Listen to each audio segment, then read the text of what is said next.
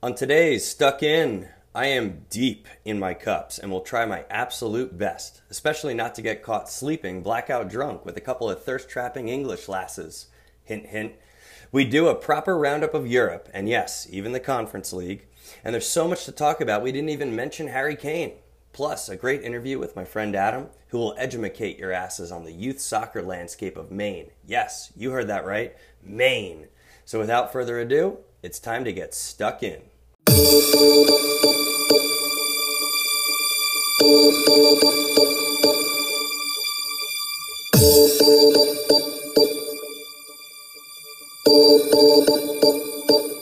My lover's got no money, he's got his strong beliefs. My lover's got no power, he's got his strong beliefs. My lover's got no fame, he's got his strong beliefs. My lover's got no money, he's got his strong beliefs. Want more and more, people just want more and more freedom and love.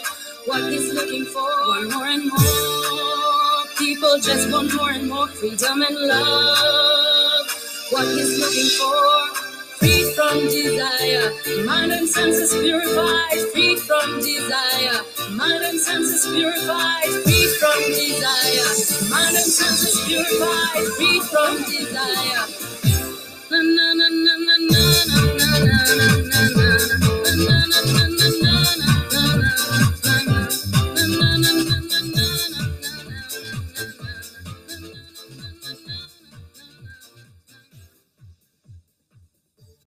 Today is Thursday, August 19th, and let me just get this out of the way right now. I am as drunk as Wayne Rooney at a Manchester hotel after party.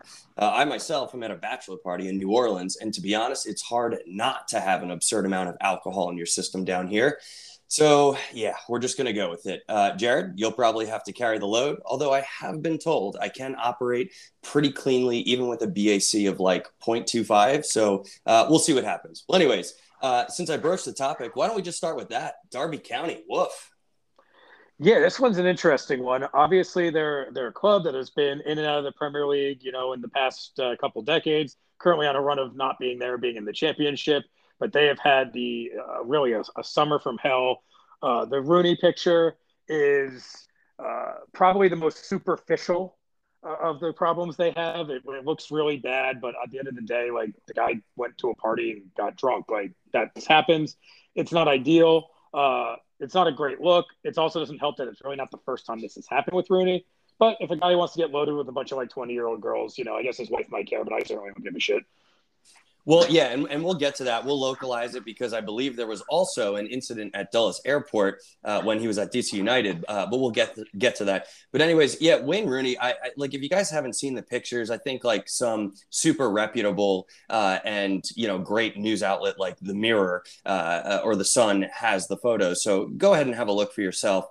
But yeah, the bottom line is I do kind of feel bad for him a little bit, and I seriously don't blame him for getting blackout drunk. Like all the time. I just, first of all, he is English after all. But then just like his situation right now, Jared, I mean, poor Derby County, right? I know they recently got a result against Hull City. I kind of prepped this a couple days ago before they got that result. But, basically they were, well, let's look at it game by game, right? So obviously they draw Huddersfield in their first championship game of the season, which isn't like too terrible or whatever. But then they go and play Salford City, tier 4 League 2 team in the EFL Cup and barely squeak by on penalties. Then they lose to Peterborough in the championship and then obviously get that win against Hull City. But I think the bigger thing, Jared, about this is you have a manager here who's basically got both of his hands tied behind his back, right? He has no transfers, the transfer ban. He's not even allowed to promote U23s up to the first team. And also, by the way, they like Derby County haven't even put like tickets on sale or something like that. So the stadium's only half full. So like, holy shit, man, I don't blame him. Yeah, I mean, if he's getting drunk for work-related stresses, you certainly have to give him, the tip of the cap there and understand that. As you kind of alluded to, they're currently under a transfer embargo. This is essentially they're in such bad financial shape that the English league system will not let them sign players. They needed a special dispensation from the league just to actually be able to sign enough players to actually have a full squad. This was back, late last month before the season started. They pretty much, and this is why they had 5-10 different guys on like these free, essentially free trials. Like Rovell Morrison from Jamaica was one of them. I think Phil Jagielka was also one. And these guys were just there to try and sign these like short-term contracts because they weren't allowed to really pay transfer fees or anything. There are a couple owners that are looking to buy him, but they're holding off because of there's potential financial fair play penalties coming down for Derby here. Because again, this is like the old when you see what Manchester City does and all that, nothing happens. And then poor Derby is going to Derby County is going to be hit with the hammer because they are in debt by like £1 million or whatever. It really makes you question that whole thing anyway. But and as you said about the tickets. This was actually a COVID situation, apparently, that they weren't sure how many people they wanted in the crowd because of the COVID situation in that area. They finally decided, I think, literally yesterday that they're going to start releasing a lot more tickets. So hopefully the income increases in the near future. But yeah, I mean, it's everything that could possibly be going wrong is, and you listed the results and they're not great, but in a weird way, it's really not that bad considering how bad the situation is there. Well, right. And even given the situation, they might be out kicking their coverage a little bit. So again, Wayne Rooney, good on you. I salute you. Drown your sorrows. And yeah, maybe we won't bring up the Dulles thing. I think it was really just him making a scene at the airport when he was at DC United, whatever. Of course, his PR team sweeps that under the rug too. But yeah, again, look at the photos. It's incredible. It's literally just him passed out. And the girls, right? I mean, they're like, they're showing their whale tail, Mooney Roonies. And I don't want to spoil it, but I think we've said enough about that. But moving on to actual footballing news here, Jared. Obviously, this is our very first, I would call it really our first real midweek episode where we're mostly going to focus on the midweek action, whether it's European play, Champions League, Europa League. Now we have this incredible Conference League, right? And then, of course, you'll get the random, FA Cup and that type of thing midweek. But yeah, so can you give us a Europe check-in? So what's going on other than I won't bear the lead, but Brendan Aronson. I mean the first we'll get there in a minute, but the first thing I did want to mention was the kind of the German cup. They're kind of the community shield between Bayern and Dortmund, always a good game early in the season. And there's been a lot of talk. If you listen to podcasts or you listen to the media and whatever, there's a lot of talk about this year being the year that Dortmund's going to overthrow Bayern for the title. Haaland obviously is still there, and we saw what he did over the weekend. And Bayern really hasn't made any drastic improvements to the squad. But Bayern put an early marker down and said, look, if you're going to take this title away from us, if you're going to end the 10 years or whatever that we've had it, you're going to have to earn it. And even though it's just like the Community Shield or whatever, both teams played pretty strong lineups, and Bayern gets the win. Lewandowski gets 2 goals, as he is wont to do. So that's the first game that I kind of focused on during the midweek, and I thought was a pretty good game, especially when you consider some of the other preseason friendlies or early season matches that we have seen. Yeah, and that one, I watched that one as well, Jared, and it seemed to me like it was pretty typical, just like, okay, Bayern hadn't gotten a result, right? Nagelsmann, new manager and everything, and but when it comes to the games that actually matter, when silverware is up for grabs, right, Bayern Munich just show up and they just pummel you, and they did pummel Dortmund. I mean, there was a glimmer of hope, I think, with Royce's goal, but ultimately Bayern Munich were the better team, and they deserved the Super Cup. Yeah, so and as we talked about in the preview, I think Germany is going to be probably the most exciting league, if not the most hectic. And I really do, and I think it's going to be fun to watch. And I think that this game kind of gives you that heads up that this is going to be for real, and that Bayern's not going down without a very strong fight. So, gotcha. And Jared, while we're on Germany, can you also give us a quick shout on Wolfsburg? Apparently, they can't count. Yeah, I mean, they can count. They just don't know all the rules. They were thrown out of the German Super Cup, the DFB Pokal, I believe they were playing a 4th-tier side as well. We talked about that, with Derby struggling with a 4th-tier side. They went to extra time, and they made a 6th substitution, and they were under the impression that the Pokal had the 6th sub rule that many tournaments have. The referees apparently in that game, which they aren't mandated to do, but you'd like to think would help them out a little bit, did not really dissuade them of the notion that there was a 6th sub. And they made a 6th one. And They were thrown out. They are trying to appeal. We're going to see how that goes. But I will say that as pissed off as they kind of are about the situation, they did take it in stride. They actually, for their first game at home against Bochum over the weekend, they did offer all their ticket holders and the fans a buy 5 tickets, get 1 free promotion.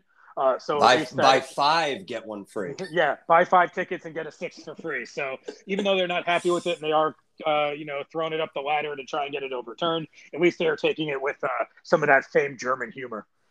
Oh, well, yes, they are world renowned for being just so fucking funny. So moving on, Jared, obviously Germany, like you said, a lot going on and a lot to look forward to. What else happened in Europe? So we got the first legs of those Champions League playoff rounds. Again, this is the last round before the group stage. A couple, kind of big stories, a couple games that weren't, super interesting. I think in terms of like teams that might make a little bit of noise in the group stage, Shakhtar Donetsk go on the road at Monaco, win 1-0. So they put themselves in pretty good position. Of course, Shakhtar is always a tough place to play in Ukraine. Always seems to give even some really good teams a struggle out there. So that's one to note. I think the surprise would be Sheriff Tiraspol. 3-0 win at home against Dinamo Zagreb, who again is another club that, kind of tends to be in the group stage every now and then and isn't easy to play against, but they're going to have to do a world of work. But I guess if anyone can do it, it's them. Weren't they? It was Zagreb that beat Tottenham last year in the Europa League after overturning a big deficit, if I remember correctly. So maybe they have one more in the bag. We go more American-centric because I love a good American story. Tell us, Jared, get an American mega boner. By the way, we got one more before that. We got one more before the mega boner. We have Michael Jackson's favorite club, Young Boys, 3-2 at home over Ferencváros of Hungary. And they actually get this win 3-2 despite being down a man for 65 minutes. They scored 3 goals with 10 guys on the field.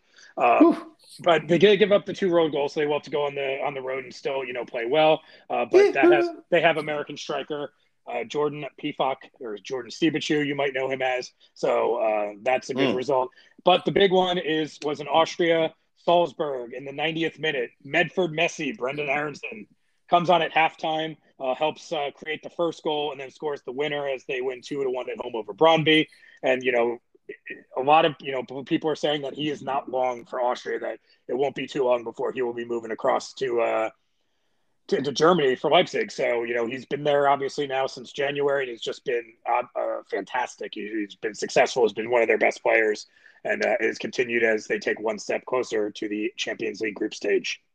Yeah, and it's not just a charity case. I mean, this kid is actually quality. He is scoring game-winning goals in the Champions League, and I got to tell you, I'm just pleased as punch. And obviously, Jared, you're gonna keep us updated on that. One thing, actually, I wanted to ask you real quick. I think we saw for the first time in a long time, and correct me if I'm wrong, Jared, in Europe, we actually saw a Scottish team win a qualification, kind of like knockout stage Champions League game. Is that right? Like, do my eyes deceive me? Because this is like rarer than a blue moon. Champions League? Who won a Champions League game? Yeah, I don't know. I maybe it's wrong. Like, again, I'm in a daiquiri infused haze over here, but I think Celtic may have won like a Champions League qualifier. I don't know. They won a Europa League qualifier. They took care of Jablonec from the Czech Republic. Gotcha. They're still alive there. They actually just won I believe they won the first leg of their their playoff round in the Europa League against AZ. Other than that, there's really not too much going on in the Europa League. I do have to say, currently as we record, going on in the Europa Conference League, which is where the big boys play. Tottenham Hotspur is currently in action against Pacos de Ferreira, and we know it's a very important match when they're playing all the big guns. Starting at center back today, one Cameron Carter-Vickers. So we obviously know that Spurs know where their bread is buttered, and they're taking this one very seriously by starting the American.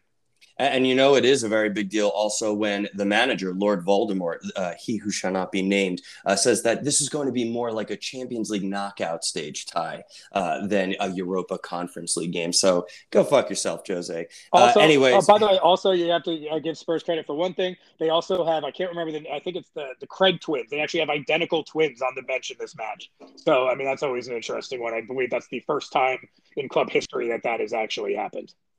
Yeah, no, let's just hope there's no substitution errors there. Subtweet Wolfsburg. Well, anyways, yeah, no, obviously Europe is heating up. We now have not one, not two, but three competitions to follow. And yeah, Jared, we're obviously going to stay on top of that throughout the year. But moving on, before we get to our interview here, the Serie A first weekend preview. Now, I just want to clear something up here. I know I said last a couple of episodes, that all the major, all the domestic leagues have started up, and we did, this, that, and the other thing with La Liga and the Premier League and all that. But yeah, Serie A had not started up, obviously. But just remember, I said that all major domestic leagues had already started up last week, and quite frankly, Serie A, just like this podcast, is very much a farmers league. But we can spend just a few seconds on it. Jared, do you see anything that's worthwhile about this first weekend of Serie A? I was looking for the match to pick for this, and I really didn't see much that really drew the there's nothing, kind of right? Inspire. I think the best game is probably like maybe like a Torino Atalanta, or maybe right. I was going to go with Atalanta because I'm with you. I think they're sleepers, to finish second, maybe even, kiss the title, be kissing it at the end, challenging Juventus. I'm not sure. But other than that, dude, nothing here tickles my fancy, if I'm being honest. They didn't have that big opening weekend. And even, obviously the other leagues are in their second week. I found a compelling game in the other three leagues. There was nothing here in Serie A that really kind of drew my attention. I think the thing I'll probably pay attention to most early in the season is just kind of seeing how Inter kind of starts their season after what happened to them in the offseason and losing so much talent. I think it'll probably be very indicative in the first few games of the season to see kind of where they're headed. And I think that if they start losing a couple games early on, then it might be a long season for them. But again, it's not like it's a match that you have to watch. It's just kind of like a result that you want to keep your eye on. As I said, I think the other leagues all have something that is definitely inherently more interesting and infinitely more watchable. So, yeah, Serie A, not this week.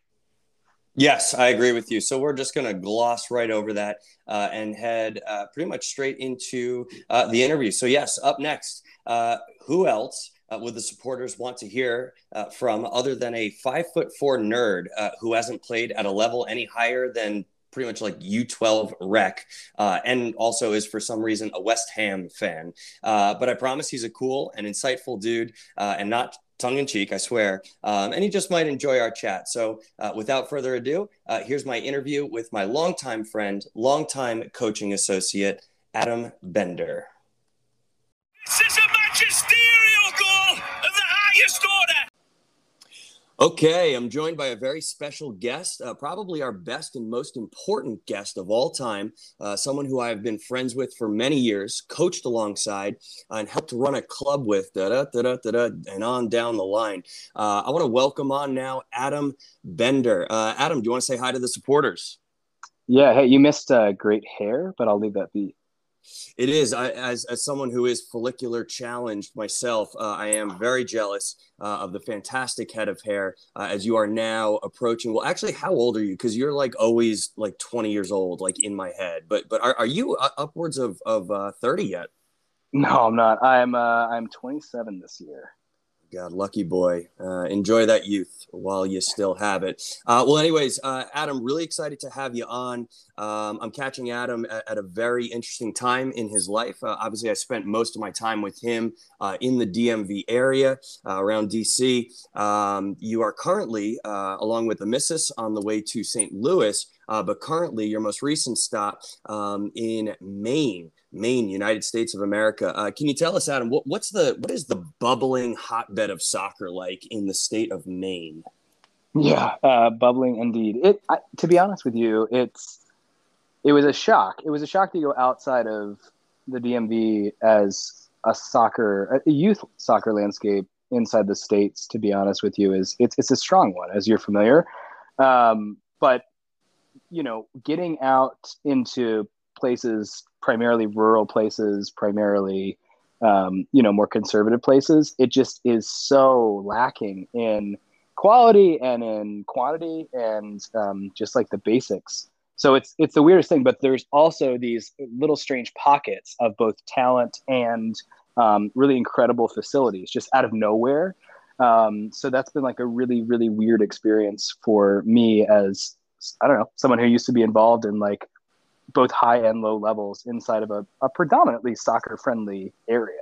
Well, right. And it must have been like total culture shock, right? Because you're going from the DMV area, which has, I mean, no less than, like 17 elite clubs, hundreds of, turf synthetic fields, and an incredible critical mass of like, player talent and coaching ability and all that great stuff. And then you go to Maine, right? Where, like, I don't know, in my head, my dumb brain, I'm thinking like, what Iceland did when they totally revamped their whole program. They literally had to build like indoor facilities, since it is just so fucking cold and shitty all year round. Yeah. So like, just tell me more about like, what is the main setup like? Well, yeah, like, and every pun intended on that, by the way. But like for me, like, as just to get perspective's sake, right? So like there's two things to keep in mind. Just for scale alone, there are more registered players of soccer, both youth and adult, inside of Maryland as a state than there are there's less population in the state of Maine altogether. So like if that's not a useful understanding of scale or ratio to start with, but outside of that as well, it's fascinating to know because I have a national D license with USSF, and I've got, just futsal licenses, which actually I think you and I took together. But like, I'm not in Maryland, in the DMV, I was not a particularly well established or licensed coach. I was decent and I had like good things going on, but here I was. You're like a fucking unicorn out there. Well, yeah, it's like in an unsolicited way, I was asked to be a director of coaching and, a program director and all these things. And I'm like, man, I am not only uninterested, but also it's just like not something that I would want to do given what it looks like here. And what it looks like here is like the best players are the ones that only play at one season a year. And the best players are the ones that, have no real understanding of like proper training sessions and all these things. Like it would be a thrill for them to have a session with someone, certainly better than my quality, if not mine. So you're saying there's an appetite out there?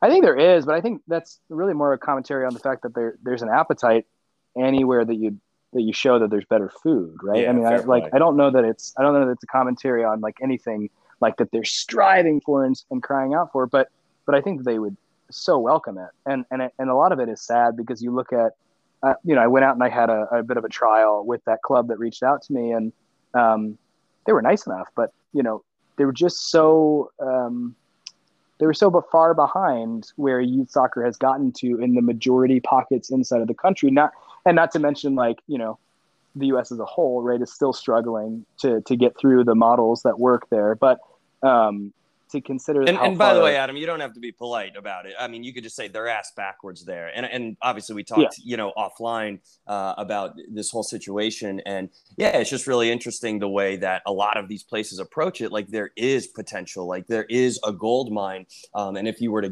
get to it, drill down a bit, you probably could unearth some potential. But yeah, like when you have, what did you say? It was pretty much just like the old guard who don't want to do anything, differently. They want to do it their way. They're stuck in their ways, et cetera, et cetera. And, you're just never going to, you'd be, banging your head against the wall pretty much.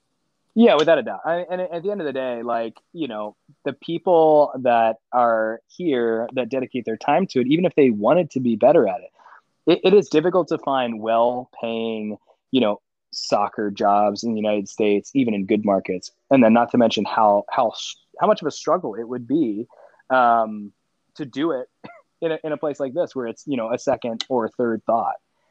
Yeah, no, great shout. Well, I wish you better luck on the St. Louis scene. I actually really don't know much about that. We were just, talking about that a little bit offline. It seems like, SLU is obviously people don't know this actually. St. Louis has 10 national championships. Now, granted, a lot of them are like pre-World War II, so how many asterisks do you put on that or whatever? But, the men's soccer program is obviously great there. And I feel like it's a type of area where you might have a little bit more success. But anyways, I will say one thing too about St. Louis area, actually, and to be clear, I am no longer coaching, so this is not as relevant for me. But, that said, Scott Gallagher out there in St. Louis is like one of the most properly run clubs that I have encountered in the United States. And like, I don't know if this is still the case, but at a time very recently, they produced more academy players into the U.S. national team system and setup than any other academy in the United States. So it's like they have like there's like an incredible hotbed that exists in the Midwest and hyper specifically in the St. Louis area. Well, great shout. There you have it. I think I've spent way more time on the youth soccer landscape in the state of Maine than I ever thought I would. But thank you for enlightening us on that, Adam. I do want to move on, though. Speaking of your background in soccer, you mentioned you have a D license. Obviously, you've been around it for most of your, 27 years. Incredible. Can you just give us just a little bit more background, the genesis of your interest in soccer, where you grew up, how you came into the game, all that great stuff. Yeah, so I think I got a bit of an unorthodox history with the game, considering where I ended up, probably at like my top point of the game. So I started out. I'm from the Annapolis, Maryland area. I played very low level recreational soccer from when I was young. I recognized at a pretty young age that I loved the tactics. I loved the strategy. I loved playing the game, but I knew that I was never going to be the quality of player that I wanted to be involved in the game. So from the age of about 17, I started by going out and getting my first team. And it was just a rec team. I just went out and I just asked if I could coach a rec team, and it was a local club, and they very graciously let me. And then after that, I just started kind of like, doing my reps and getting more in tune with licensing and everything that I could learn. I was like a student of the game who loved, Milan and, 05, watching them in Istanbul and like, all these things that were like very culturally important to me. And like my family is Italian and German, so like very much embedded in my world. But I started coaching a rec team. And then the year after I started coaching a travel team at the same age group. And then a year after, so I guess I was still 18, or no, I was 17 by this time. So I was 17 actually. So I guess it started at 16. At 17, I actually was a senior in high school. I have a late birthday. So I actually applied to become the JV high school coach for a private school nearby. And I didn't mention that I was a high schooler. I just did it. And they never asked my age, so I never told them my age. So they hired me, and I became the head JV coach, and I was a senior in high school myself. So that was kind of like the weird way that I got involved from the beginning. And then I just sort of like every time that I did something like that, I sort of like catapulted it into my next opportunity. So for instance, then I started coaching a higher level, like competitive team, and then several higher level ones. And then I would go to a better high school and then another better high school. And then I would start coaching with a college team and all this stuff. And, that ended up leading me to coach internationally with ODP and all that stuff. So I've kind of like been very fortunate and grateful to be in the positions I have been to coach at high levels at honestly a young age. And from a player's perspective, no right to be out there. The kids that I was coaching in ODP were far better than I even am now. But it was just my environment to go out and be a coach or a manager rather than a player. Well, that's a really cool dynamic, because basically what you're saying is very early on, you kind of recognized that your future career was more in the coaching as opposed to the playing, and that takes a lot of self-awareness. I mean, what was it specifically that led you to that conclusion? I mean, was it that you couldn't ping? Was it the size? What was it? Oh, I was fat. No, really. I mean, the big thing was like, realistically. I was going for the height thing, but yeah, I mean. No, I got you. No, but I wasn't. Yeah, I'm not a huge specimen, as far as height, but I was never in great shape either. So it was like the perfect combo. No, but for me, I knew like I could probably, if I had changed the way that I was doing things, I probably could have played at a higher level than I initially anticipated. But I also knew that like, that higher level that I could probably get to was just never going to be what I really wanted to be involved at. I wanted to be involved in the game in the way that I have been, at really good clubs, very high levels, really pushing for like big things. And again, I got to do it while still being, early mid-20s. Whereas I would probably otherwise, if I really pushed to be a player to do it, I would have just been a really struggling player, very frustrated in my early 20s instead. So it was just a decision that had to be made. No, and good on you. And yeah, your career trajectory never ceases to amaze me. And yeah, if I'm being, honest with you, just, congratulations. It is really gutting to hear that, you won't be sharing that experience, with and that knowledge and expertise with players anymore. But yeah, I mean, at a certain point, everyone, I guess, gets burnout or, moves on to something bigger and better. I don't know. What's your situation with that?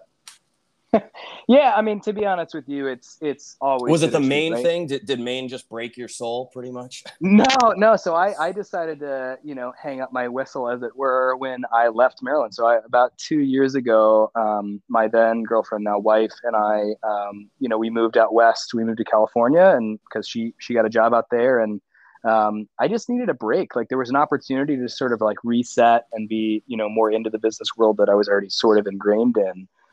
So I took a break. I ended my 6-year relationship with a club that, was a very turbulent but loving relationship. And, I went out there and I just started doing more traditional, I guess, orthodox, experiences with work and life. So it just gave me a new lease, because, to be honest with you, you're no stranger to the fact that the hours are like just a hot piece of garbage. There's nothing that you can do. It can be brutal, and the work-life balance gets thrown out of whack. Yeah, so it's challenging, and especially if you're doing it in tandem with someone who, if you're partnered with someone who does have like a more, I guess, traditional schedule, it's just like, it's horrible. It's just really bad. So that kind of got me to take a break. And then, as the work that I do now, I'm the chief operating officer for a company that's all remote, and we do a lot of really interesting work. So that's like the majority of my time and efforts now. So once again, ladies and gentlemen, Adam is 27 years old and in a C-suite already. I mean, it's just unbelievable. This guy truly never ceases to amaze me. Now, Adam, though, I want to go back to something that you just said about club supportership, if you will. Obviously, I'm very familiar with the sides that you support. Your dad's side coming from Dortmund, so a little bit of Dortmund support there, right? The most recent club in the DMV that you were at ended up making a partnership with West Ham. Again, my apologies for that. I'm so sorry you've had to put up with that, but maybe you get a little taste of what I've had to put up with Arsenal over the years, more recently. But you did mention AC Milan. Are we talking like Clarence Seedorf era AC Milan? Oh yeah. Tell me more about supporting this Milan club. That came out of nowhere. Yeah, 100%. Well, no, yeah. I mean, my main club, at least these days, because I've kind of come off Serie A, but my main club these days is West Ham, and that's, who I've really supported, like, for the majority of my life. But always passing interest and love of Milan. And Seedorf. I mean, we're talking about that team that just like came out, and you're looking at like the likes of Cafu and Dida and Kaká and Gattuso, like these insane, like Pippo Inzaghi was like my idol for a very long time. Oh my goodness, right. Yeah. And just like these people that you look at, and just like, there are these teams that were built, and you can always look at, teams, retroactively and so like fondly, maybe to an extreme, because they are the past, and the past is like inherently more romantic or whatever. But I mean, Jesus Christ, if I didn't like look at that team and like to this day think like I'd pick that team 9 times out of 10, like against other teams. So yeah, 100%. Dude, what a fucking side. I mean, yeah, you named most of the names there. We won't go down too much in memory lane there, but yeah, it's and I'm always interested too, because it's always interesting to see how people do end up getting, into the particular clubs that they support. Like, for example, me, I'm an Arsenal supporter just because everyone that I knew was a Manchester United supporter. And I guess I came out of the womb contrarian, so I had to go with, the other team. Why not Liverpool or, something else, I guess. I don't know, but I guess Arsenal were good because there is some bandwagoning there. But anyways, it's always interesting for me to see the genesis of these things. And yeah, can you actually, speaking of the genesis, so one of your early clubs also was Dortmund. Tell me a bit about that on your dad's side. Yeah, that one was like pretty straightforward, right? It's like, families from here, we got like the attachment of geography and of family history and all that. So it was like always very cool. I also like, there is a trend, at least with those two clubs, with West Ham, with Dortmund for me, that like, we're never like, I'm always going to have the pain. Like that's what it's like, very sadistic. I just, especially with West Ham, it's like, never going to be a powerhouse. We quote unquote won the World Cup, for England all ourselves in 66. But at the same time, outside of that, you have history, but you don't have like, the feeling of confidence that we will do well. But with Dortmund, it's similar, right? We'll always be at least second to Bayern, I mean, at least theoretically. But yeah, so with Dortmund, so you appreciate, so the part that you like, correct me if I'm wrong here, about being a Dortmund fan is that you are always the beta and you're always going to get cucked by Bayern pretty much. Like your role. Yeah, like I don't think that it's like, outrageous to be, I don't participate in or appreciate sport because I want to be the only important thing out there. I want to be like a different piece of the puzzle, and likely one that's like less admired, to be honest with you, because I find that a more gratifying experience once you are within the realm of fandom that exists with those clubs. Like, yeah, you talk about everyone you love, loved Manchester United.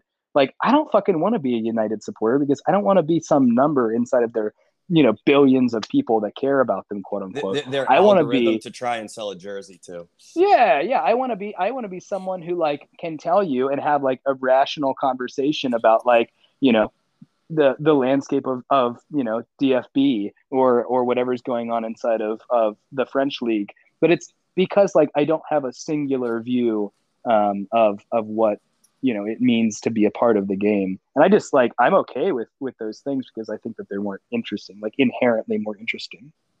Yeah, no, great shout. And actually, you know what that just made me think of is if you know your history about Arsenal. I know I keep rapping on about them, but there's a growing trend and just an utter disdain for the commercialization, for just how big these clubs have gotten. I mean, for fuck's sake, you've got actual nation states purchasing clubs, etc.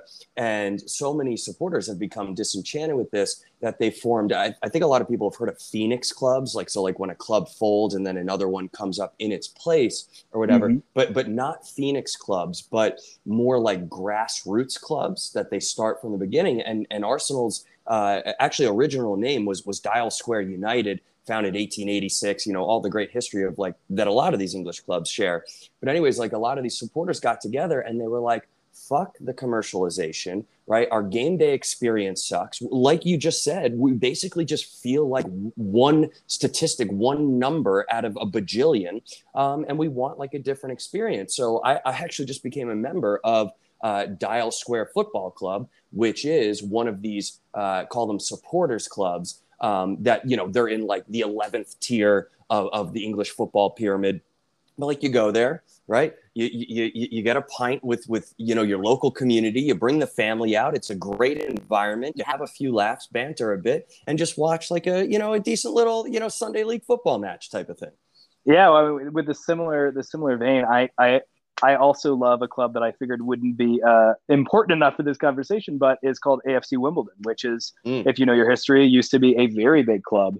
And they used to be in the Premier League and they did very well. And then they got bought out, by, and this was like a very non-Premier League or FA, thing to happen, but they got bought out by a club and moved locations to MK, so just Milton Keynes. So yeah, now they're called MK Dons. Yeah, that's MK Dons. That used to be Wimbledon, and they got bought out and they got moved. But the supporters didn't take that, so they ended up saying, "Fuck that! We're going to make this Phoenix club just like you suggest." And they're a fan-owned club, and they're in the 4th tier. And I am, you're talking to one of the part owners of that club, as I'm a fan owner of that club. Oh, so are you really? Like, that's cool. Oh, man. Yeah, 100%. Yeah, they're like one of the most interesting, intriguing things that I really appreciate them. They're like very cool. They really do ask every single support owner, what they think about each decision. And thus we feel like every decision is ours to make. Love it. Have you ever been to like a shareholders meeting, like voted on stuff? No, not yet. I mean, but so recently there's been a lot of progression on that stuff, and they've got a brand new stadium and all that. So it's definitely coming around the bend. Okay, very cool. Well, yeah, would love to hear more about that offline. So we'll stay in touch on that. But yeah, I do want to go back real quick to the West Ham thing. I'm sorry, I'm not going to let you off the hook on this. But I mean, Adam, just kind of, can you walk me through, especially last season? I mean, here you were. I think David Moyes deserves a lot more credit as a manager than he does. He was fantastic at Everton. I thought the United thing was like totally botched. I mean, by the way, who's going to follow in Sir Alex's footsteps and do a good job? Do you know what I mean? Yeah. So he's a fantastic manager. You had tons of great transfers coming in, and we're poised last year to challenge, but actually win one of those Champions League spots. And then West Ham.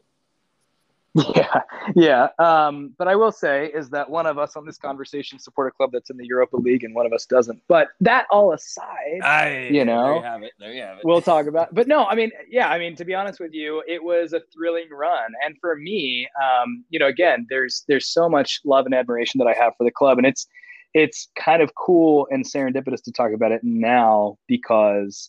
One of the reasons is actually because of a player. So Mark Noble has been one of my favorite players in history. Oh my God, he's got what, like 800 appearances for them? Yeah, well, yeah. Now he is the longest-serving active member of a club as of Leo Messi's departure, right? So, there's this compassion that he has for the club. He was born in Canning Town, just down the street from the original stadium at the Boleyn. And it's legend, but not actually legend because it's, documented that he finished his very first senior game and ran out of the stadium back to his house. So it's like, there's this really incredible nature to that club that I think is just like so intoxicating and is so cool. But yeah, I mean, we're never going to be that club. And that's the same narrative that I have with Dortmund as well. It's like in a different way, because Dortmund still is going to show up and probably end up in Champions League space every year. But in a different way, it's like, we might get relegated this season. Who knows? That's the thrill.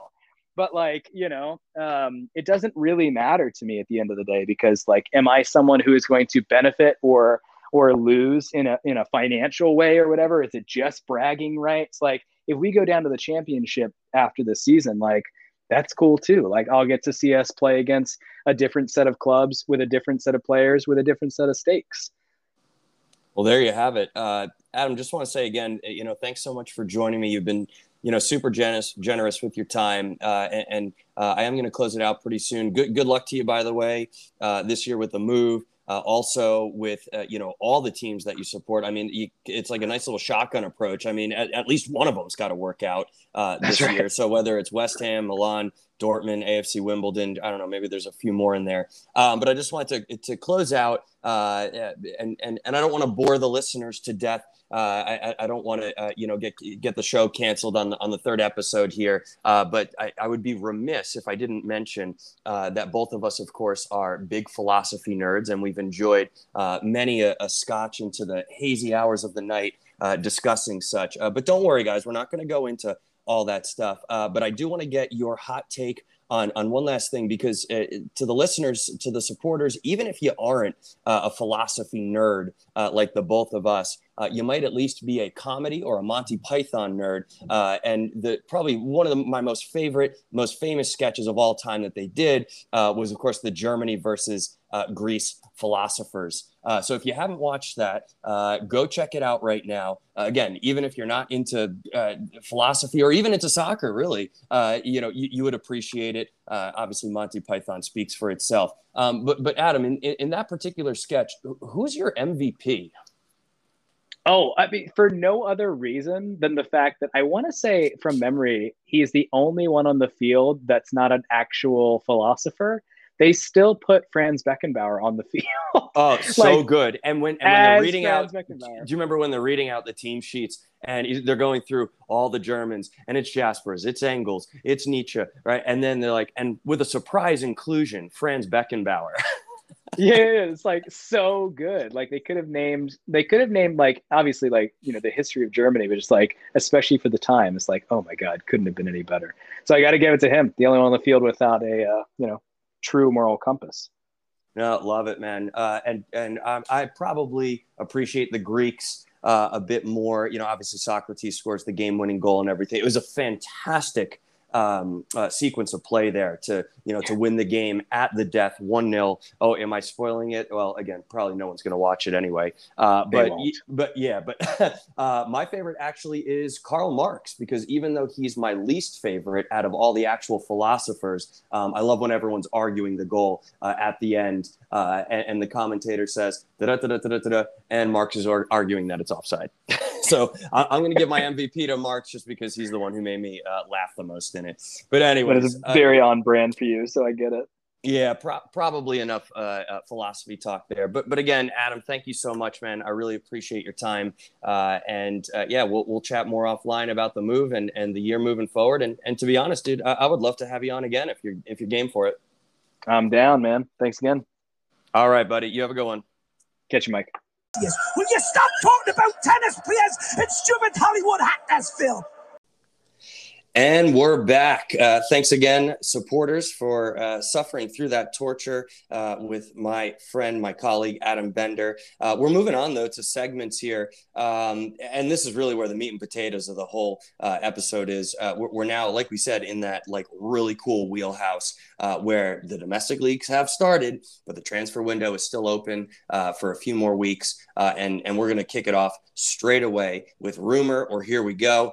Just as a very quick refresher, obviously rumors are transfer rumors that have not happened yet, whether they, are on the brink of happening, it's on, the medicals coming up, or if it's literally just like the Mirror or Sun talking shit about it. We're going to file that under rumors. And remember, it is ORS, not OURS, because we don't trust those Brits farther than we can throw them. And then, of course, Here We Goes, which are actual transfers that have occurred. But let's start with the rumors, because there's a lot of good, juicy stuff here, Jared. The first one I wanted to start off with, mostly because fuck Chelsea and all the money that they have. But you're telling me after adding Lukaku, you're telling me that they might buy Jude Bellingham from Dortmund. Yeah, I mean, I understand that this is kind of making its way. I don't know that I really see this happening. I mean, obviously, if it's going to, they would have to be selling a couple players. They already have an absolute glut of players, in the midfield and up in the attack.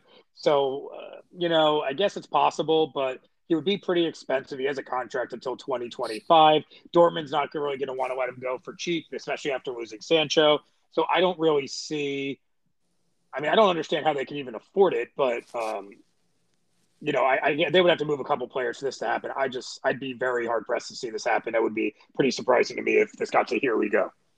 Yeah, I would love to see if financial fair play is a thing in this situation and other situations. Again, like you said, poor Derby County, they're the ones who get screwed over, whereas, everyone else can pretty much just spend whatever oil nation state money they want. But anyways, we'll see if that one happens out. Fleshes out rather. Again, oh boy, it's happening. Let's go some Amero-centric stuff here, Jared, and I'm sure you can pop off on this, especially because this one particular one is going to go to your club. It looks like Matthew Hoppe is linked to Newcastle. That's pretty cool. Although, to be honest, Newcastle is kind of where careers go to die, which sucks. Yeah, look, I love it when an American player plays for Newcastle. You're looking at somebody who bought the DeAndre Yedlin jersey when Newcastle was in the championship, for crying out loud. I want Americans to play for my club, but I would beg Matthew Hoppe to not. He's been linked with a lot of teams in that kind of in that area. Wolves, Brentford, a couple other ones as well. Obviously, the Premier League looks to be a target for him. I would encourage him to go, literally anywhere else in the Premier League. But yeah, I think Wolves would be really cool. That's a better team. Brentford, obviously, more likely to yo-yo, but I think they at least play more exciting soccer. Certainly they played, they did more than Newcastle did in the first week of the season. So, if he came to Newcastle, would it be cool? Yeah, sure. But I hope he doesn't. Yeah, again, I think that's where careers go to die. And I have a lot of hope. I see a lot of potential in that kid. And I would hate for him to go there, to be honest. No offense, Jared, right? No, I don't. Look, I don't want him to go either. So, although I would say I think he would inject a lot of energy into that side. Him and Almiron just running around the pitch with Maximin. That could be pretty cool. Oh yeah, and just shooting so many balls into the 35th row would just be majestic. Yeah. An XG of 0.02 times 35. I mean, you should score a goal a game, but we'll see. That one is definitely still a rumor for right now. And one more American, Matt Miazga, loaned out yet again, it looks like. I believe this time it is rumored to be to Alaves. Yeah, this one is less a rumor and more just waiting for the ink to dry and the final. Here we go.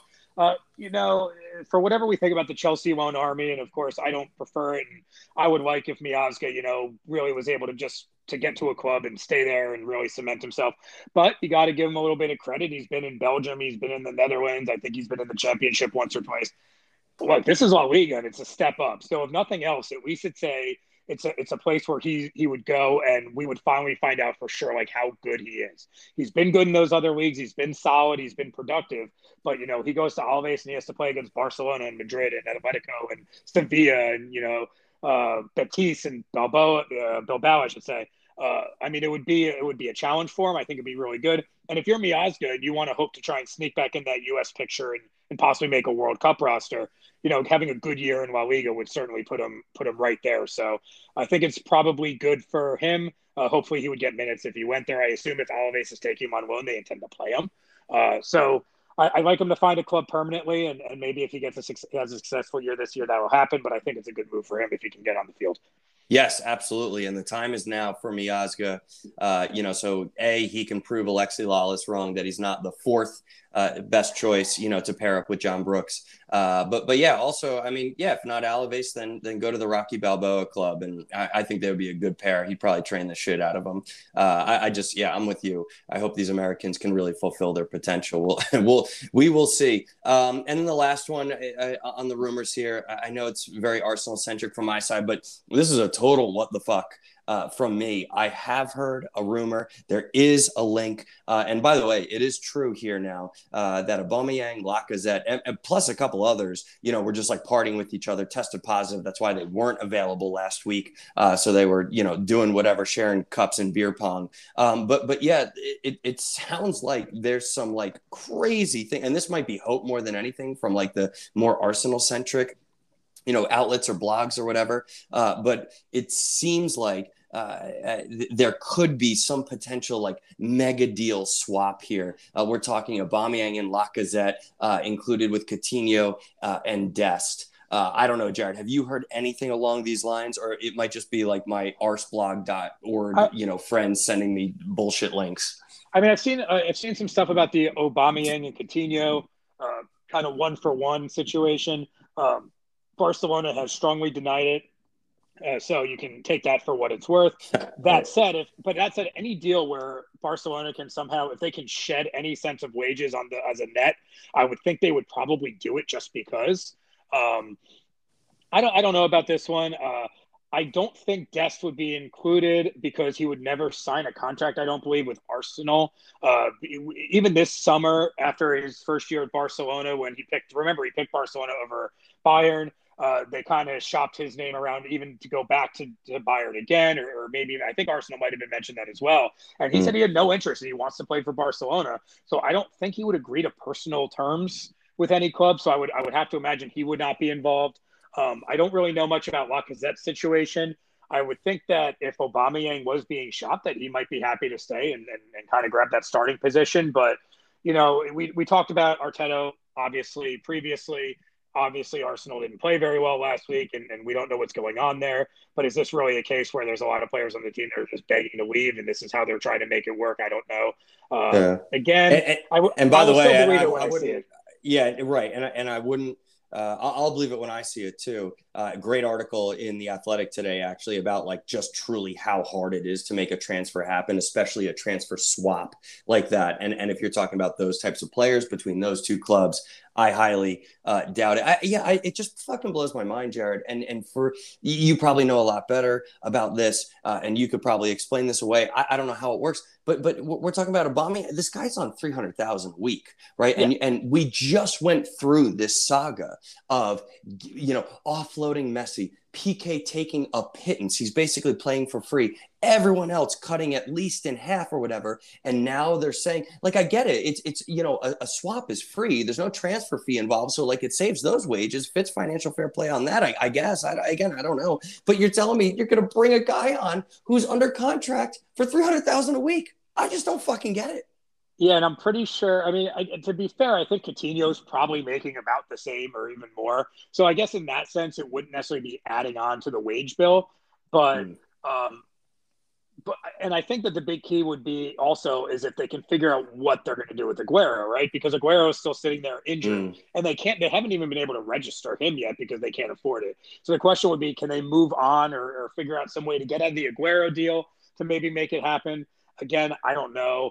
It's just really hard for me to believe that Barcelona is going to try and do too much right now. And again, unless they are cutting wages significantly. And as you said, Aubameyang is making an amount of money that just makes it impossible for them to cut wages significantly. So again, I just don't see why Barcelona would want to do this, and especially because they have a far superior striker in Martin Braithwaite on their team. So there would really be no reason to downgrade to Aubameyang. Oh, the true number 9. Oh, wait, I mean, the true number 14 now, I believe.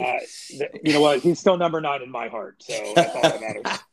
Love it. All right. Well, how about one very quick? Here we go. And Jared, you can add on to this from my end. Again, sorry to shove Arsenal down your throat, but Martin Odegaard, who has been touted since he was 14 as the next big thing, never really panned out or whatever. Obviously, in and out of Real Madrid, on loan with Arsenal last year, and we finally inked him to 35, 40, something like that. Although I will say that's exactly what we need, right?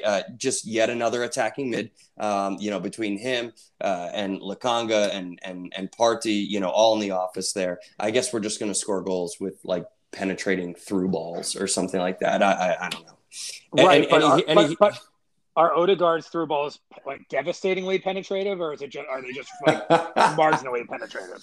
Because I think that matters, and no, you know what? I understand it's not a position of need, but he did play pretty well for them last year. He did seem like he really wanted to be there, which, by the way, given what we just talked about, is something that Arsenal could really use right now, like a guy that actually wants to be on the team. It's a great shout. Ready to, yep. So, I understand from your perspective about, is it the biggest position need? No. But he wasn't really going to get a lot of run, apparently, at Madrid. They didn't even give him a number, Jared. He hadn't even been assigned a fucking number.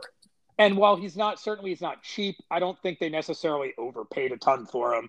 So, I mean, I guess I consider it probably a win when you balance it out. And I think, as I said, if you play like you did last year, I think it'll be worth it. And so you got to take it. Cool. Any other here we goes to add to that, Jared?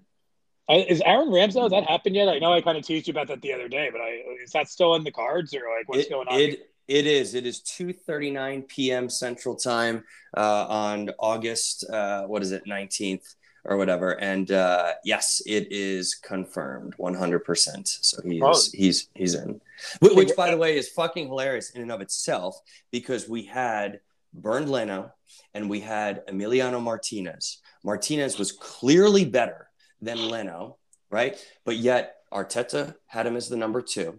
And then when he had to make the choice between the two, he sold Martinez, who, by the way, fucking killed it for Aston Villa in the next year, is now Argentina's number 1, wins a Copa America with Messi and Argentina, etc. Right? And furthermore, Leno wants out now. So what do? Now we have to go pay $40 million for a goalkeeper from Sheffield. Fans out there, listeners, to everyone listening, see how easy that was? I just said one thing. You got me. Yep, you got me, Jared. Oh my God. Well, okay. I'm going to move past it straight away. Yes, it is very easy to egg me on. But yeah, our next segment here, we got a couple quick ones.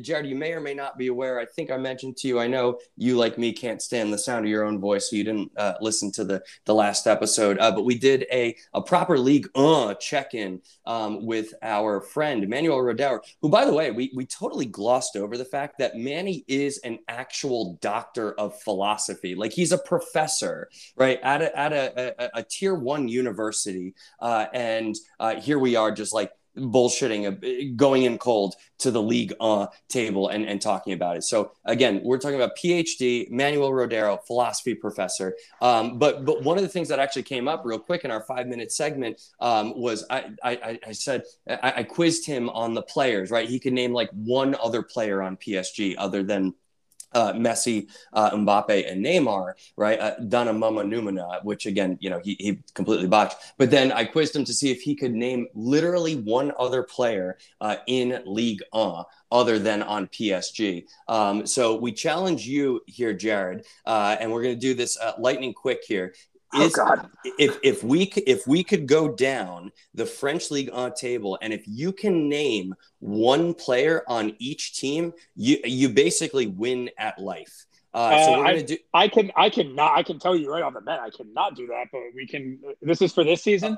Yeah, for this season. And fine, Oh, if you want to admit defeat straight away, that's fine. Can you name one other player in League other than on PSG? I mean, yes, I can certainly do that. But I can All right, probably. how about we do pick like a couple the top of half? Maybe I don't know. Yeah, well, the top half is fucking Angers and Clermont. Okay, Foot, I more mean from like last year's top half, not necessarily the 2-0s this year. So let's go with Lille. You could probably name the one guy on Lille. Well, I can name several guys on Lille. Obviously, they were the defending league champions, and they have a heavy CONCACAF presence up top with Timothy Weah and Jonathan David. I believe Burak Yilmaz is still hanging around there as well. Yilmaz, yes. Yeah. Okay, so great. Guys so you got one there. I'm going to pick a couple real quick, just at random. I guess these are the big clubs because they're just like bigger cities, I guess. How about Marseille? Can you name someone on Marseille? Is Steve Mandanda still manning the pipes for Marseille, and is Payet still there? That sounds about right. I'm not even going to look it up. How about Nice? They're in fourth right now, by the way. Yeah, they have like a random, I think they have a midfielder who has like a hyphenated name, like Wies Malou or something. By the way, if anything I pull is like completely from FIFA. So I actually know, you know what, Wies Malou, I think just actually moved to the Premier League this year. So I don't think it's actually him anymore. So I might have some trouble with Nice. Okay, never mind. How about this? Monaco. You got to know someone on Monaco. Oh man, who is on Monaco these days? Isn't Fabregas still on Monaco? I believe so. Actually, yes, that does sound about. And that's what I said to Manny. I was like, if you name someone, I would obviously recognize the name, but like off the top of my head, there's no chance. And I think Kevin Volland's still at Monaco as well, the German Euro legend. Great shout. And then last one here, Jared, because this is hilarious, but also stupid. Lyon. God, who the is on Lyon anymore? Oh, that's a good question. They have a guy, I think they have like the defender who actually is named Marcelo. And the reason I actually know this is because I was listening to Jules Laurent on a bunch of ESPN podcasts talking about how he might have had didn't he score a crazy own goal or something? Yeah, he might have had he got like a 1 out of 10 in L'Équipe's like rankings, and of course that's a big deal in France. So I have like no idea who that guy actually is, except I heard him on a few podcasts just talk about how this guy had like the shocker of all shockers for Lyon on the weekend. But I think that might be cheating that I happened to come across that earlier today.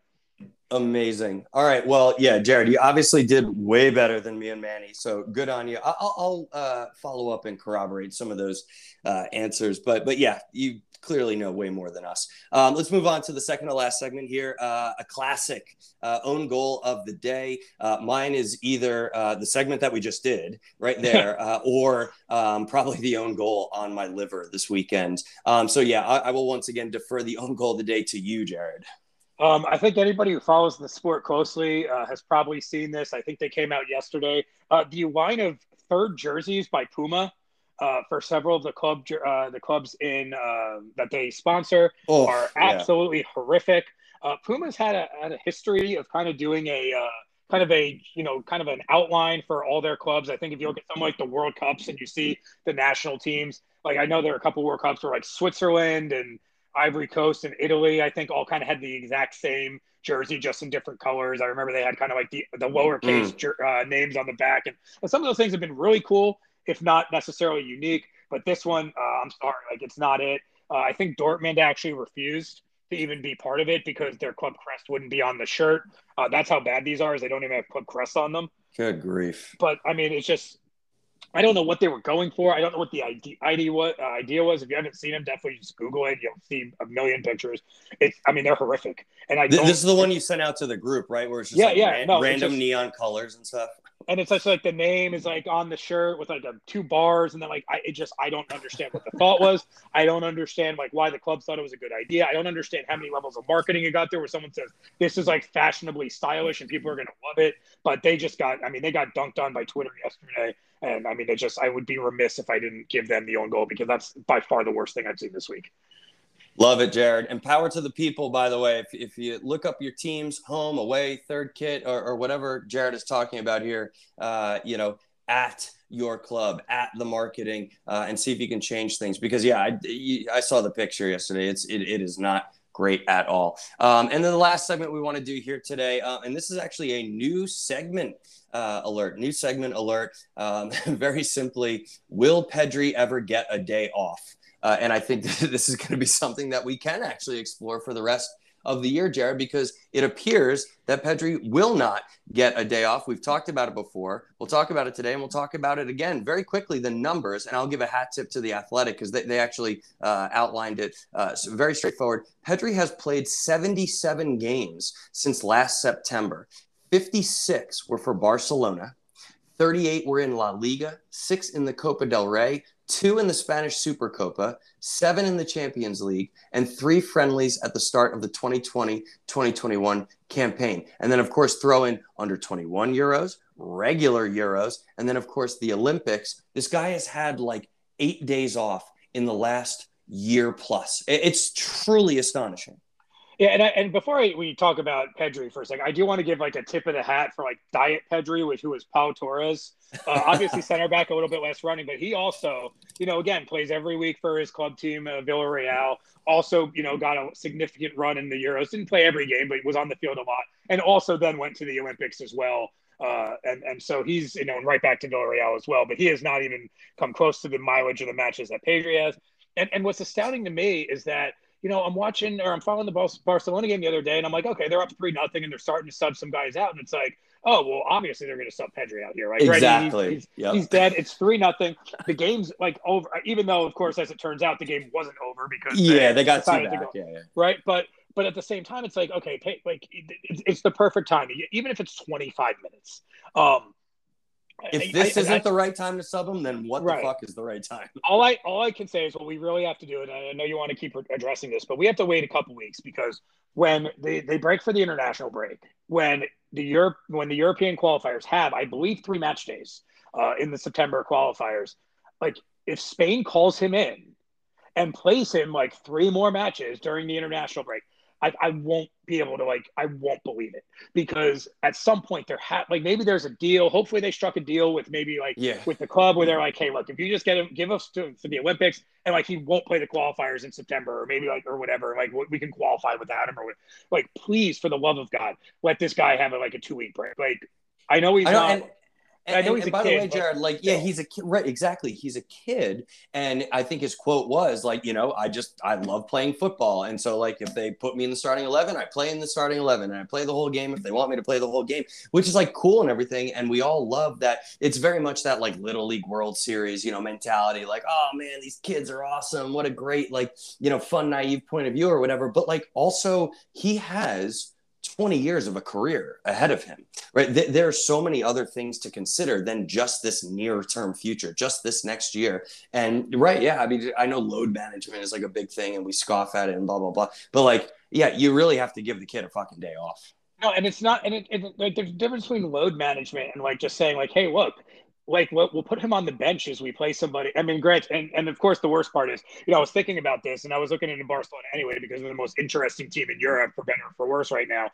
And they're going to Bilbao this weekend. So he's going to play, right? I don't think they're going to all of a sudden sit him now when they're facing a top 6, top 7 team on the road. One of the toughest games, road games you play all season.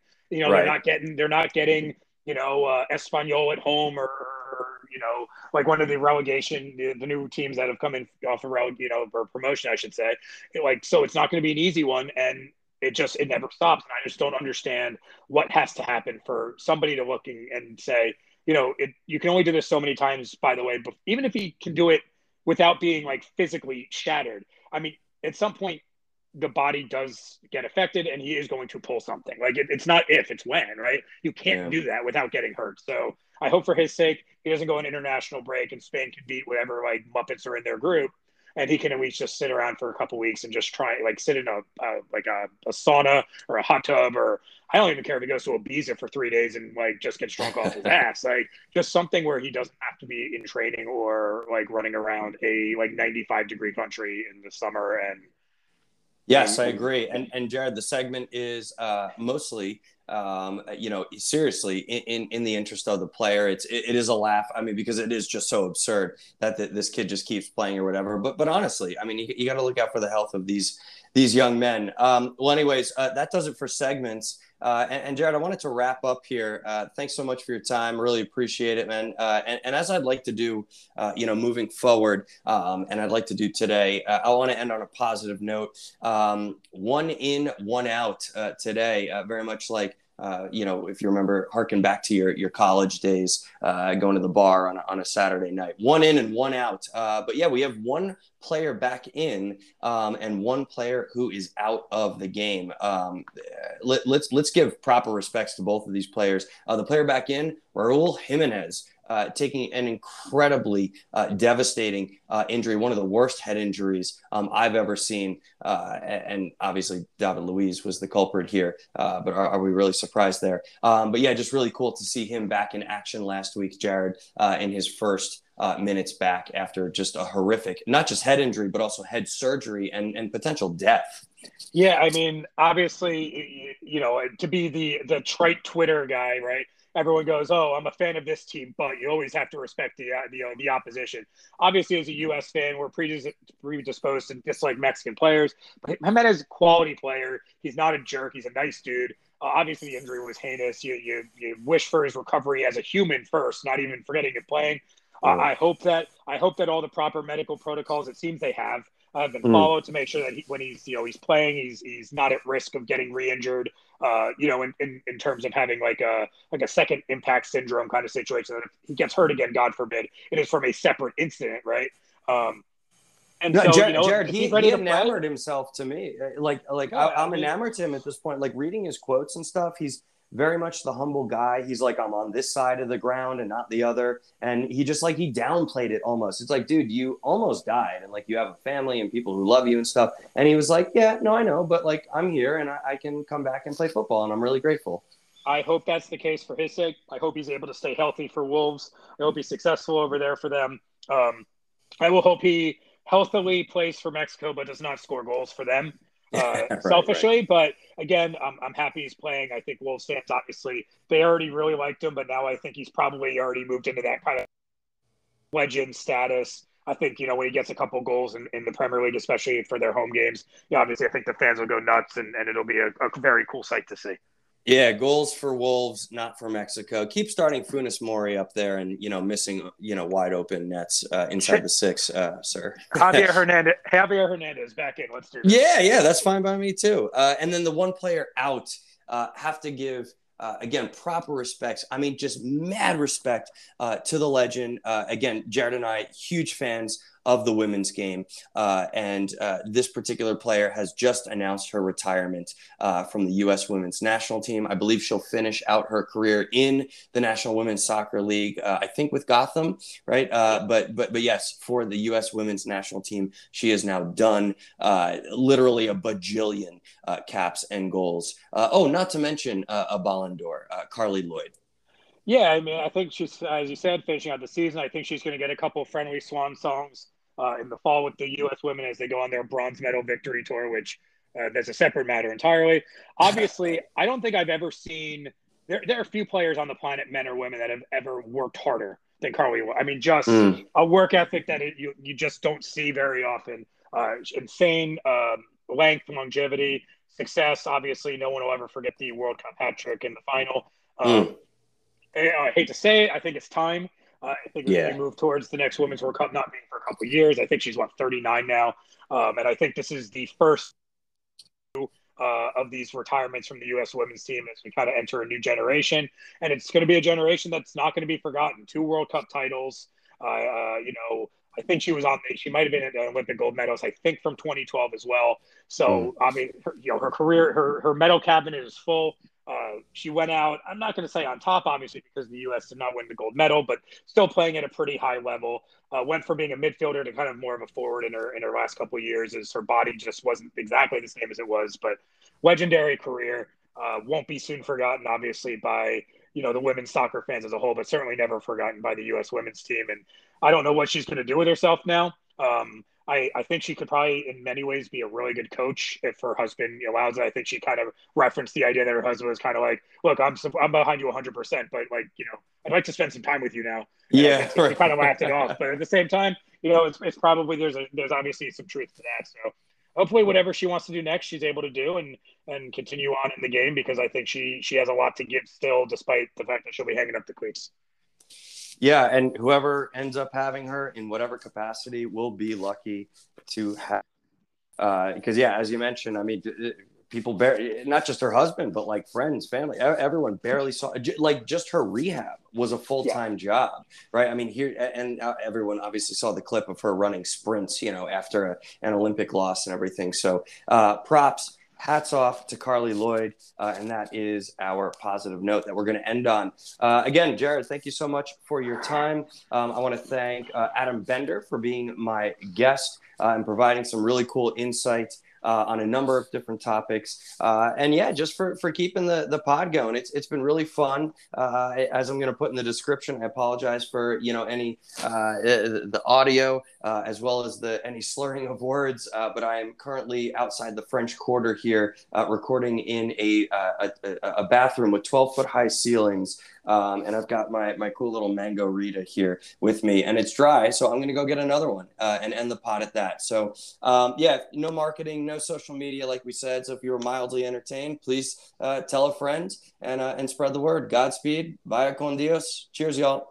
Have a good one. And my apologies to Lucas Paqueta for forgetting you were on Olympic Leonese. And we ended on that. damn straight we did.